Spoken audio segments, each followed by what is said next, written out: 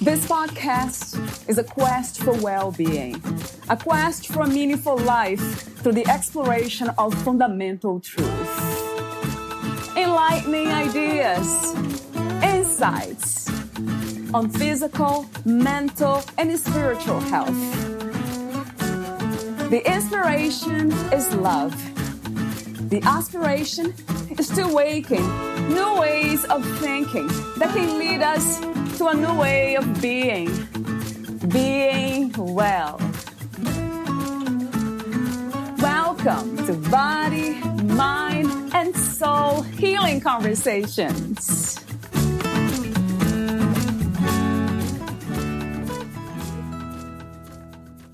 Valeria interviews Dr. Randy Nelson, the author of the #1 Amazon bestseller, Ladynomics, A Woman's Prescription for Wealth and Financial Well-Being.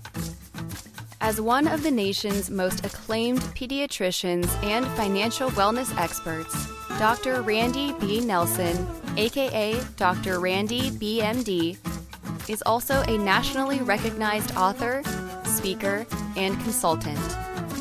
In addition, she is a sought-after media expert regarding children and young adult health issues and financial wellness expert due to her extensive 14-year career as a vice president in investment banking. Dr. Randy meets with professionals one-on-one and in groups, traveling the country to instruct and provide financial wellness care to those in need. She is known to be authentic, compassionate, and intelligent, who is equipped with knowledge to get professionals on the path to financial wellness. Meet Dr. Randy on drrandybmd.com. Here is the interview with Dr. Randy Nelson.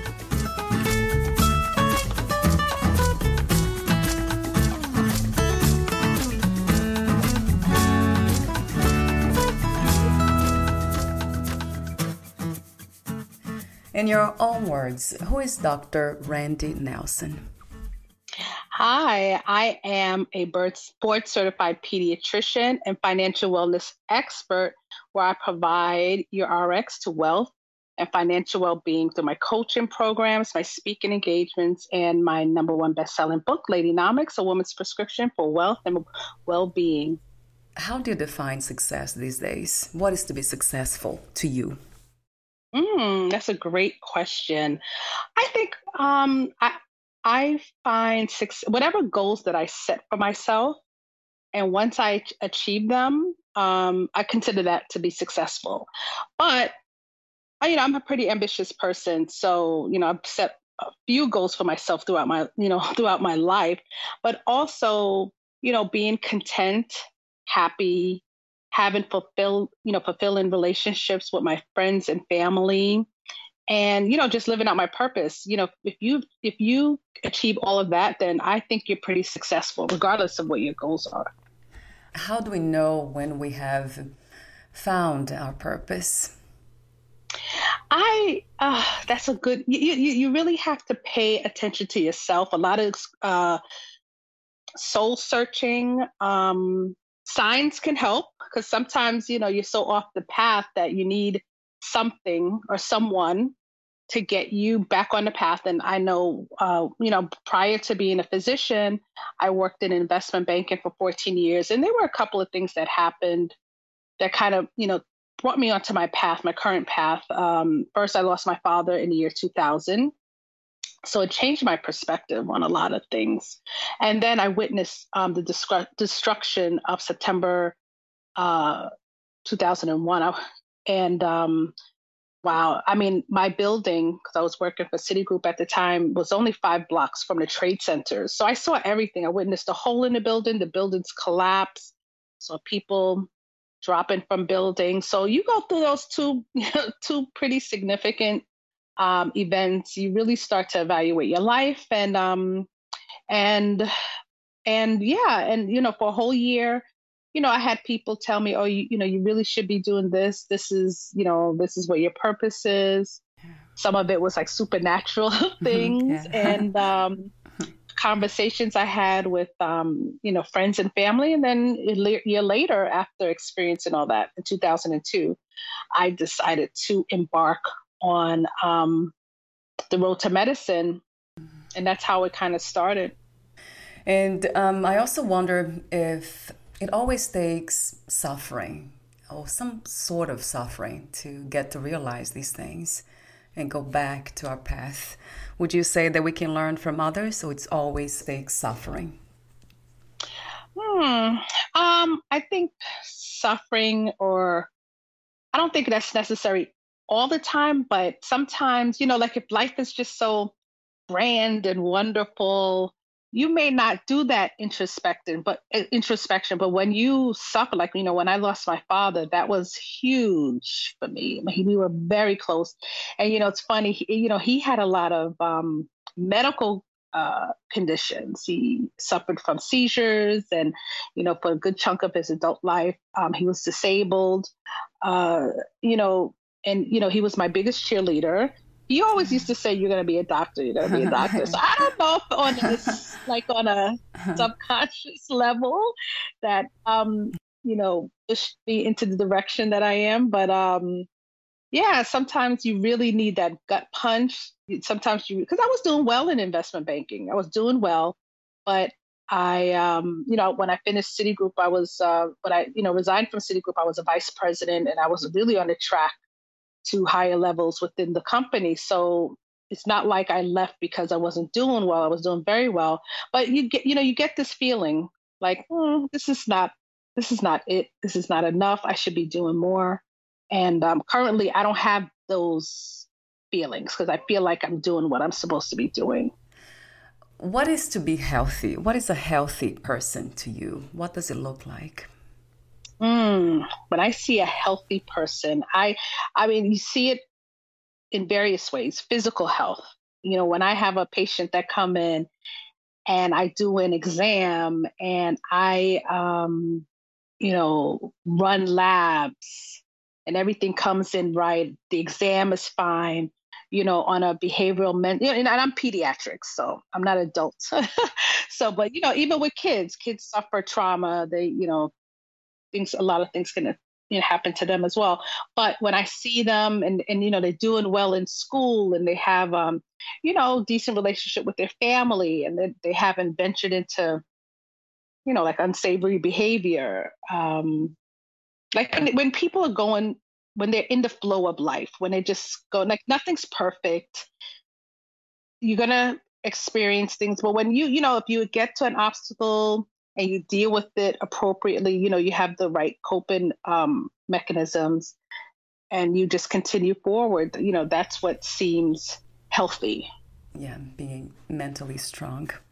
Then we can overcome even physical illnesses and disease. Exactly. Yes, because the mental, if you have behavioral mental issues, it can manifest into physical ailments. So it's all connected.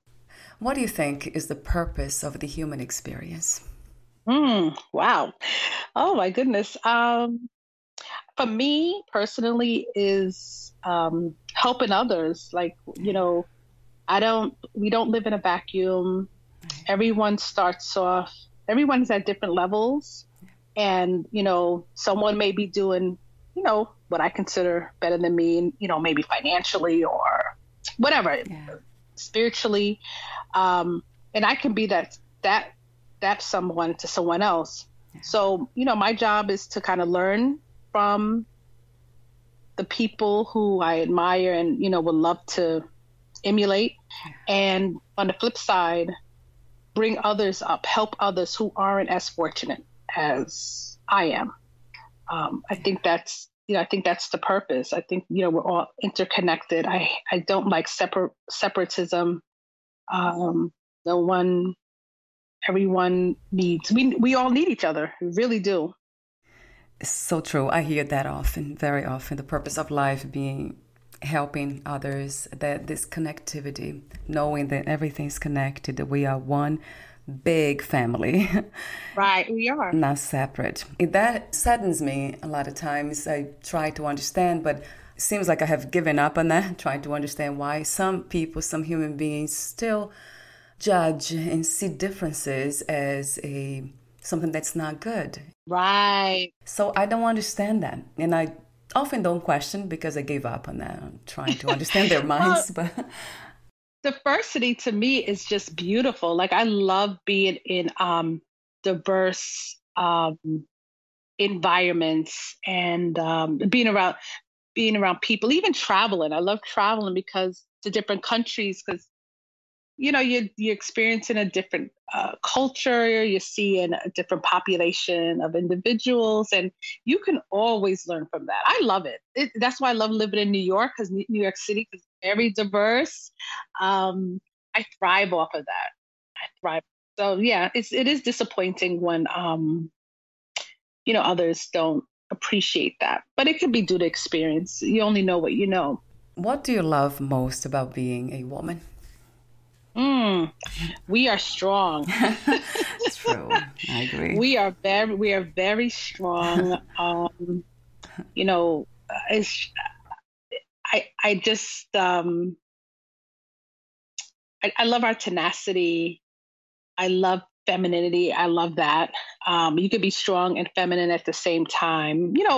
This is my definition. It's different for everyone else, of course. I just think we're beautiful. I just think we are, we're just beautiful. And, considering how we are sometimes considered second-class citizens in the society or the world, we still overcome.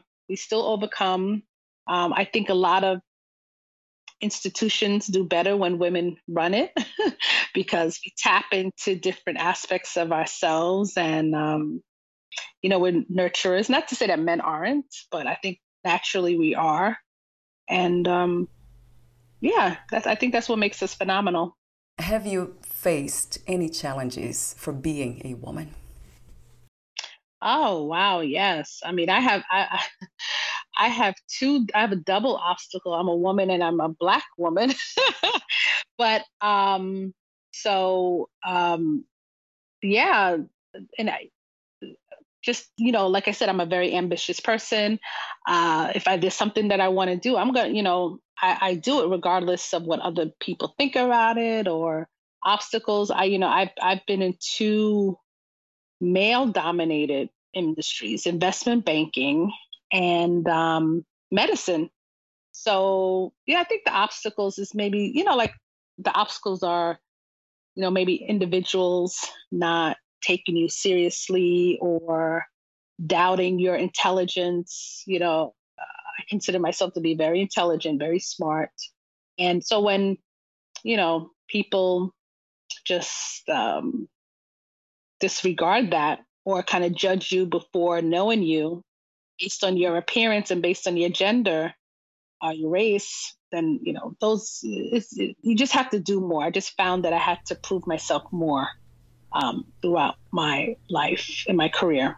That is interesting. I have experienced very similar. I'm not white, I'm brown from Brazil.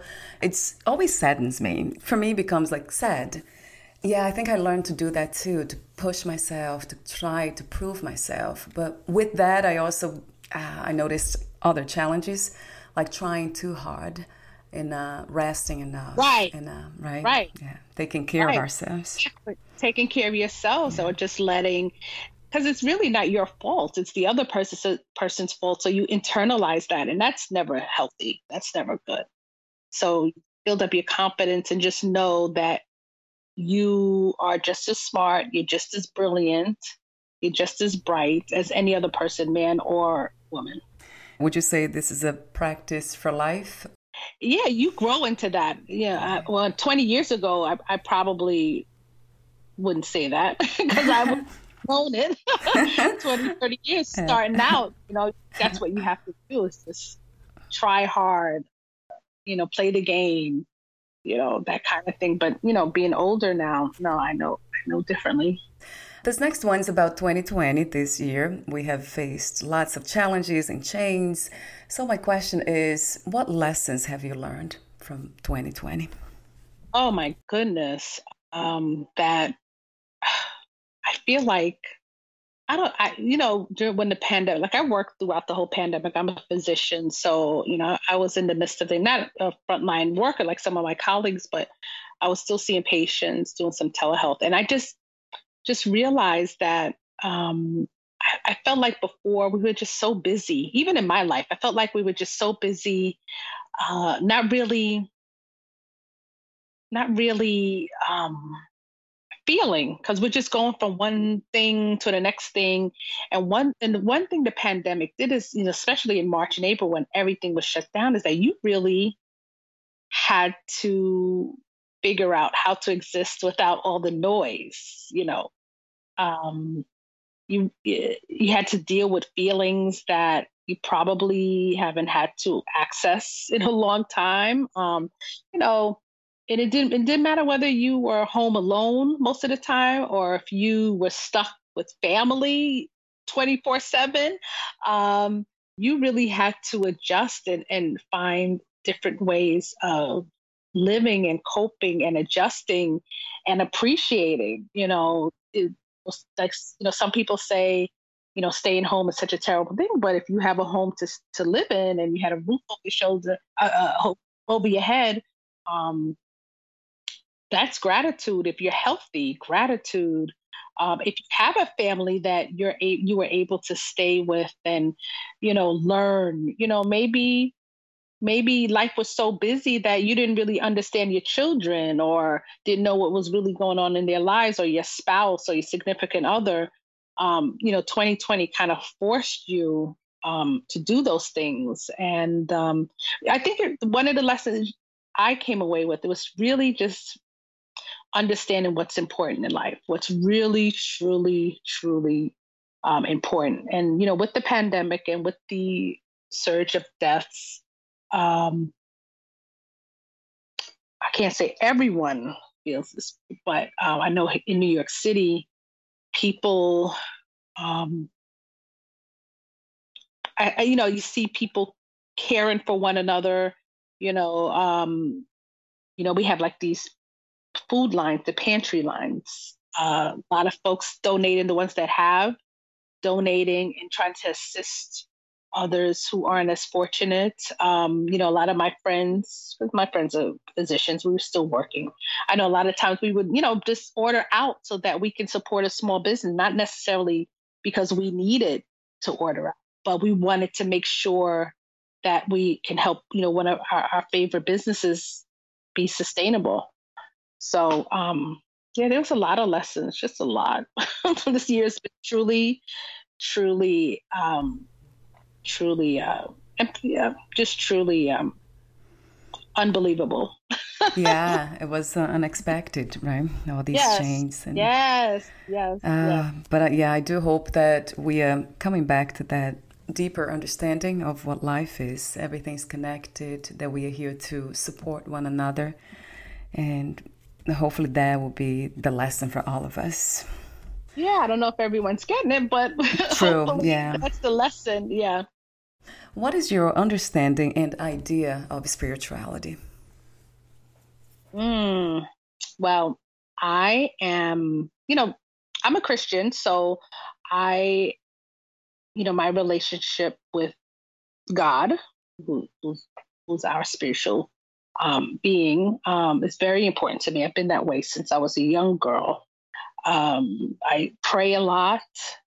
I try not to take things on sometimes because I know there are things that that's just out of my control. So I do my prayers and I just leave it and just believe that it will be taken care of, whatever the situation is. And I mean, that's and just being in tune with yourself. I feel like when you're in tune with yourself, you get a lot of the answers that you need. And yeah, we're all spiritual beings. We're all souls. So the more you tap into that, I just feel like it's just better. Life is easier. So, how did you become a writer? Wow. Okay. I've always, in some aspects, growing up when I was a young girl, if I wanted to, it's easy for me to write something than it is for me to express it verbally, believe it or not. So when I was a young girl, I used to write letters to my mother, like, why did you do this? Like, why? It's so funny when I think about it. When I was like 10, 11, I used to do that. Um, and like after my father died, and I might turn these words into a book because I have the manuscript. But right after my father passed away, oh my gosh, all I could do was write. Oh, I wrote like 200 pages of just like thoughts, and it was just my way of dealing with grief. So writing is very important, but in terms of what I do now, being a financial wellness expert, where I kind of bridge my my former life as an investment banking, like accountant professional, to now physician, where I concentrate on financial wealth.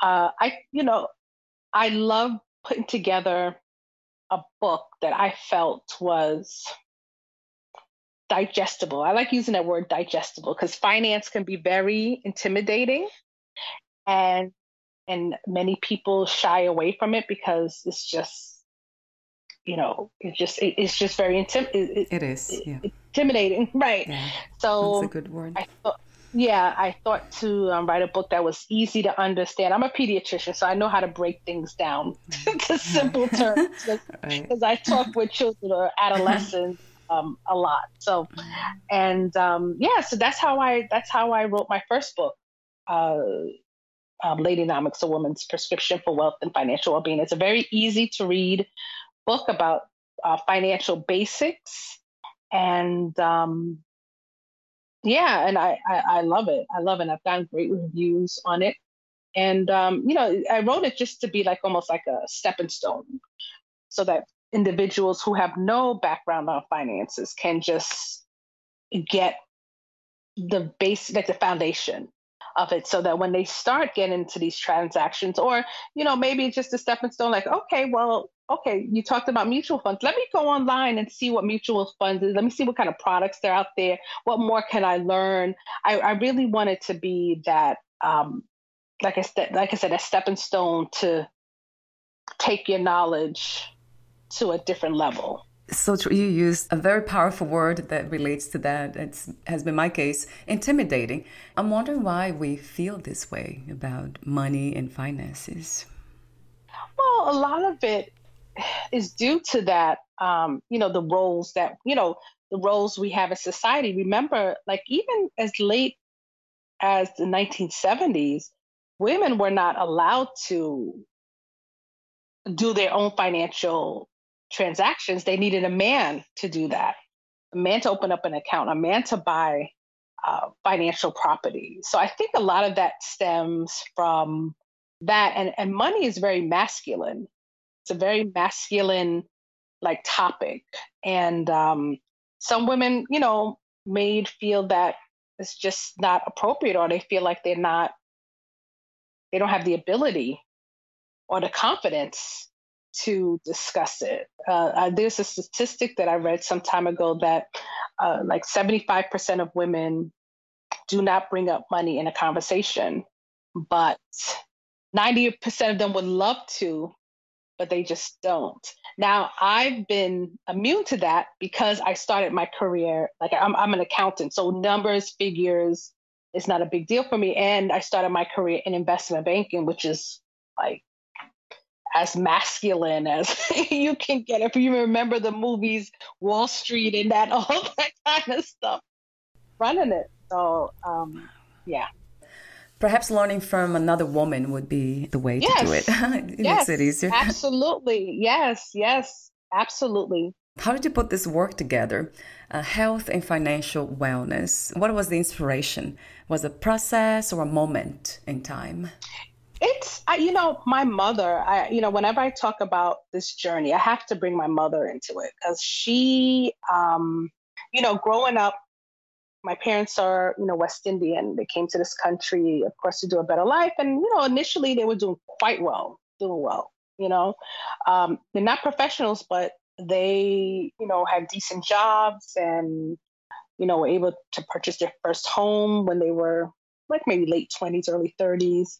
Then my father became ill and became disabled. So, of course, and millions of families have suffered through this.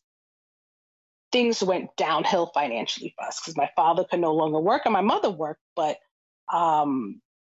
she all of a sudden became the breadwinner and had a household for us while my father was trying to deal with his disability. So, things changed very quickly for us. And but I saw the stress that my mother, even though, we eventually like recovered or triumphed over our initial setback, I saw the stress that my mother went through. I mean, it was tough because for years she didn't have to do that. My father was the head. He took care of everything. And then all of a sudden and she had 2 kids she had to like raise and provide for. And I saw the stress that how it affected her. And now fast forward, we're doing well. My brother and I are doing well. My mother's retired. She retired early. She's always been good with money. Always, always, always, always. I mean, she was fabulous with it. So fast forward now, I'm a pediatrician, but I work with the underserved communities of New York City. And, I see children of, mothers, women who are living in domestic shelters. Life was well. They were doing well. They had a job or, maybe they were a housewife and their partner was taking care of them. And then all of a sudden something happened and they had to leave and move into one of these shelters. So because they didn't have access to resources or maybe it was taken from them, who knows what the background is. So, my desire is to I feel like with knowledge, especially when it comes to financial knowledge, and we're making right decisions in terms of like savings and investing and having a nest egg, you could kind of mitigate some of those bad things. Because even in my family, like, yes, I have my mother and I saw some of the things she's done, but I have a lot of like single moms in my family who were like successful business owners or again, did very well with managing their finances, that they were able to, buy a home for their families. I mean, like that was also my reality. So there was so much. And I just want to bring that to the public. I want them to know, because look, let me tell you, if mom and dad, and if mom and or dad, mom and mom, whoever the parental unit is, if they are stressed out about their finances, the kids feel it. They feel it. They understand it, and they worry about it just as much as mom and dad do. So, and financial stress can translate or manifest into physical ailments like gastrointestinal disorders like ulcers or, depression, anxiety, heart condition, diabetes. If like say you're an emotional eater and you become obese and, that results in type 2 diabetes. It's just, there's so much, it's no different from any other stressors that you have in life. So the more you can learn, the more you can do in that aspect, I think the better. And that's the medical side of me and the financial side of me kind of married together. It makes so much sense. Yeah. The more I read about, like, wow, how do we know when we need help financially? What are the signs that our financial situation is affecting our health? Okay. I mean, so financially, to know when things are out of control is if you're maxed out on credit cards, you're using overdraft a lot. So you have an overdraft account connected to your checking account, and you find that you're bouncing checks or whatever. If you are not paying your bills. If the money's just not there to pay your bills, or you can't cover your basics like your utilities or your rental mortgage. You have a difficulty putting gas in your car. If you're at that point, you're in trouble. You're in financial trouble. Physically, mentally, if you find that you cannot sleep at night, or you're anxious, or you're worried about where food is gonna come from, like your next meal, or how you're gonna put food in the refrigerator. If if you're thinking about that all the time, then that there is an issue. There's definitely, and like I said, we see it now with the pandemic. We see it now. A lot of families who've never been on pantry lines are asking for help. What happened in this case when we reached that level of financial discomfort, per se? What went wrong? What would you say? Lack of education, or what? There's so many aspects to this.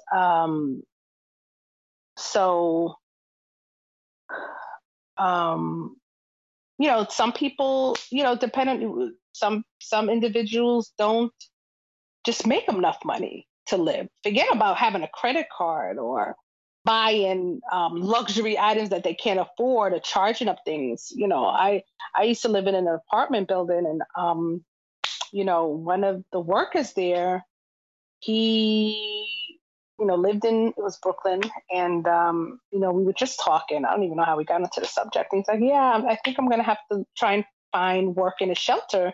Live in a shelter for my son and I, because my landlord raised my rent, and I can't afford that." So there are plenty of people who live in shelters who work full time. It's just that there's no living wage. They're just not, even with $15 an hour minimum wage. It's just not enough to live in a city like New York or LA, or wherever, Chicago, the big cities, the urban cities. So people, they can say whatever they want about that. Okay, well, maybe they're not educated enough, or they should be a professional so that they can afford. Everybody needs to do a job, but everyone should be able to live also. So that's one thing. He's stressed out because he can't live in his apartment anymore because his rent has gone up significantly. So he may have to end up in the shelter system. That would keep me up at night. That would keep me up. And then, some of my professional friends, or, people I know just growing up, or like in my circle, not my circle so much, but like college acquaintances, whatever. It could just be living beyond your means. And it just gets to a point where, and where you can't, you there's no way to kind of get out of it. So, you buy things that you really can't afford, maybe keeping up with the Joneses. You see so-and-so, living in this type of house and driving this type of car, this luxury car. And because you live in the same neighborhood, or because you belong to the same circle of friends, you have to keep up. And then next thing you know, like, you're in terrible debt. And now you're trying to figure your way out of that. So there's various reasons why an individual, you could have a catastrophic event, like an illness. Life is going well, and then you have some medical problem, and it wipes out your savings, or whatever, and you just find yourself, or a job loss. So there's various reasons why an individual will end up in some sort of financial calamity. My next question is about strong financial health. What are the signs? How do we know when we are walking this path finally? Yes. You have emergency savings. We recommend, most financial planners it varies, with like 3 to 6 months, maybe 3 to 8 months of savings, so that should something happen, if you have a job loss, or if you have a medical condition, or a disability, you have money to fall back on. I'll never forget the story about a guy. I'm in like a physician group, and there was a doctor in it because a lot of doctors experience significant job cuts. I mean, salary cuts in this past. And this one man said, "Oh, I'm taking a 75% salary cut." And we're like, "What?" I mean, that's a lot. I don't care how much money you make. That's a significant amount of money. But he said, I have 12 months of expenses in emergency fund. I was like, wow, that's excellent. That's excellent.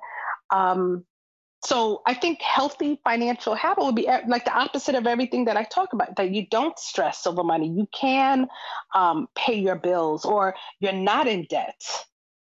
You're not living off of credit cards. Like, you bring in enough to live. You are contributing enough to a savings and investing. You're meeting your financial goals. Those are all signs of like financial stress to me. Financial success. You're able to help family members. You're able to provide for your family, and do the things that you enjoy doing without it causing any financial problems. Oh, that sounds Living like within your means. Living within your means. yeah. It's okay to be out of balance, but then knowing how to go back to balance is very important. Yes. No one's perfect. Things happen. Right. But having the tools and the knowledge to know what you where you need to be and how to get there. This idea of planning for the future, how do we balance that? Living in the moment, enjoying life. How do we balance that with planning the future? Yes. I definitely agree with that. I think if you're too frugal to the point where everything's going towards savings except for maybe your rent and utilities, and you're not living life, I don't think that's healthy, but that's a judgment call. That might be what they want, and that's what makes them happy. Fine. For me, that couldn't work. But spending everything that you bring in without putting something aside for investing, like retirement. I'm like, retirement is on the horizon for me. I can't spend every single thing that I bring in because I know this is what I want to do. But I know in terms of my happiness, like I said, I love to travel. I'm going to find a way to do that. What I will do is, I know that if I want to travel and save and, try and save for goals or whatever that I have, I might not be able to take like a $2,000 vacation or, something like that. Maybe I have to find deals where I can get a nice package for like $700-800 or something like that. You be creative. You be creative. If somebody has like timeshare, hey, maybe ask them if you can use it. So you find ways to I feel like there's always a way, and that's how I am. Like I'm not going to sacrifice doing some of the things that I enjoy. I love museums. I get a membership for $75 a year as opposed to paying $20 each admission. So those are the kind of things that I look forward to. That's what tactics I employ. So I guess I have a few more questions for you. We're almost at the end, but there's another one. You have some interesting questions with the self-assessment for financial health. There's one that kind of caught my attention. You talk about retirement. So the question is, are you actively saving for retirement? So my question is, when do we need to think about retirement? What is the age? Oh my goodness. I think once you start hitting, it really depends on what your goal is. Like if you are 20 and you say you want to retire at 50, right? There are people like that. They qualify, or they're financially independent and they want to stop working. If you want to retire at age 50, you have to start planning like right away, like in your 20s, so that you can have, have enough money so that you can live out from 50, life expectancies, like in the 80s now. That's 30 years of money that you have to have available to live off of. But if you're like most people and you're saying, you want to retire, say like at 60, 65, you really should start putting a plan together like in your 30s. Yeah. And, of course, if it adjusts, then, all of this sounds perfect. But when life hits, is different because you have family and you have to save for college and all sorts of things. But the key with that, the earlier you start, the better. The earlier you start, you can save, like a 20-year-old can maybe put aside $50 a month and retire with, say, and I'm just throwing out numbers. Like, I don't want anybody to say, oh, that doesn't make any sense. No, what I'm saying is that, I just want you to understand the concept. A 20-year-old can maybe put $100 a month over a 40-year period and come up with the same money as the person who starts saving at retirement at 40 and is having to put $1,500 a month to get to the same dollar. So like, say, your goal is to have $1 million of retirement. If a 40-year-old starts saving for retirement, they may have to put in $1,500 a month to $2,000 a month to get to that goal if they start at 40. A 20-year-old may only have to put in $100, $200 a month to get to that. So the time, it's called, the early you start, you're able to take advantage of what we call compounding, the concept of compounding, making money off of money. And you'll be surprised at how much you accumulate. So the earlier you start, like I said, those examples are getting very simplistic. I'm just throwing out numbers. But the basic concept is the earlier you start, the better for you. So by 30, you should start doing something. You should start putting some money aside, because what happens is the later you start, you may not get to where you want, and you may have to work late. Like, you may have to continue working until maybe you're 70 or 75. So you should always think about it. Yeah, I agree. Although some people might choose to always work. I have met people who they are in their 70, 75, even 80, they still work. Right. Yeah, it depends on your goal. But you know what, I see myself working, but I don't want to have to. You don't want to have to work. Right? Have to work, yes. So another question I have is about, the last one on the topic is about personal financial health and business financial health.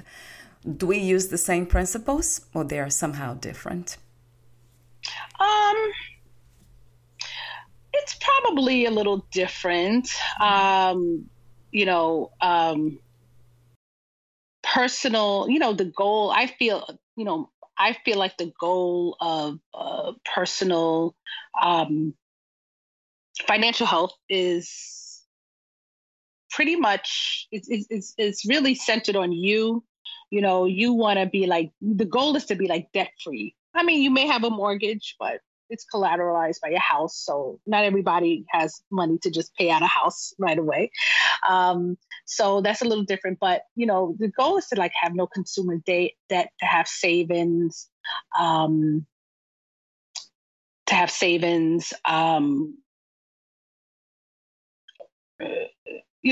the things that we've spoken about. Business may work a little different. Like, if you start a business, to have debt, to be debt free in a business is fantastic, but you may have to take out a business loan to get your business started. But, the key is to generate enough revenue so that you can, pay off those loans and not be indebted to like a creditor or lender. The key, from what I understand, is no debts. That's very important for both. In business, you may have to take on some debt to kind of run your business, or you may have investors, people who invest money into your business, who may be like part owners. So it works a little differently. Like, you're not going to have, you may have personal loans from family members, but for the most part, you want to be able to do what you need to do based on the income that you bring in. And in business, you have to spend money to make money. In personal finance, that's a little different. You take the money that you have and you use as little, you use as little to get, the goal is to have money at the end of the day so that you can do your, fulfill your financial goals. We're almost at the end. I have a few more questions for you, the final ones. Before that, would you like to add anything? No, I just want to say that it's really, again, just stress the importance of financial wellness, um, financial wellness in leading a less stressful life. I just wonder how, I don't know if a lot of the public or if a lot of people make that connection. I guess you talked about your father and grief. So, what lessons have you learned from grief? Oh, I mean, well, in my father's situation, it propels me onto my purpose. Like, you know, just, and I guess you have to lose someone that you really like, but you hear stories of when, mothers or anyone or fathers who've lost a child and that propelled them to run for office or to start a foundation in their child's name. So sometimes these things propel you to somewhere else. And that's what happened in my situation. And again, the other thing I learned is, just go through the emotions, I mean, we grieved, a lot of us are grieving now, the life that we once lived. But the key is to feel whatever you're feeling and find a different way. It's fine if you're in business, we talked about business. What a lot of people have done that I've seen, they may not have brick and mortar or, they might have sustained some losses one way, but there are people who are thriving on the internet with internet-based businesses. So maybe you can think of, you could pivot and do something different for your business. So, there's a lesson in everything. There's a purpose in anything. And grieving, definitely. If you knew you would die soon, meaning losing the body, would you make any change in your life or do anything in a different way? No, I don't think so. No, I don't think so. Maybe give a little bit more. I will probably donate more, give more. If I had a definite date, I would probably do more with charity and do more like things, I don't know, with other people. And my last question is, what are 3 things about life you know for sure as of today? What I know for sure is that it's always changing, always. Things have a way of working out. Yeah. Things have a way of working out. And, a lot of people may not agree with that, but it's also your belief system. I believe that it may not be the way it is right now, but eventually you'll get to where you're supposed to be. So that's 2. The third, what do I know for sure? What's the third one? That is beautiful. That is really, it's real. There's beauty in everything. I mean, there's beauty in that's one thing I've noticed. There's beauty in everything. And there's good in everything. As long as you can see it and extract from it, yes. Thank you so much, Dr. Randy, for your wisdom, your message, your mission, your beautiful and genuine presence. Thank you. Oh, thank you. So my last question is a technical one. Where can we find more information about you, your books, products, services, and future projects? Thank you. So one of the best things to do is follow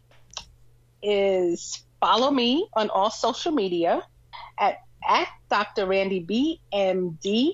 That's on Instagram, Twitter, and Facebook.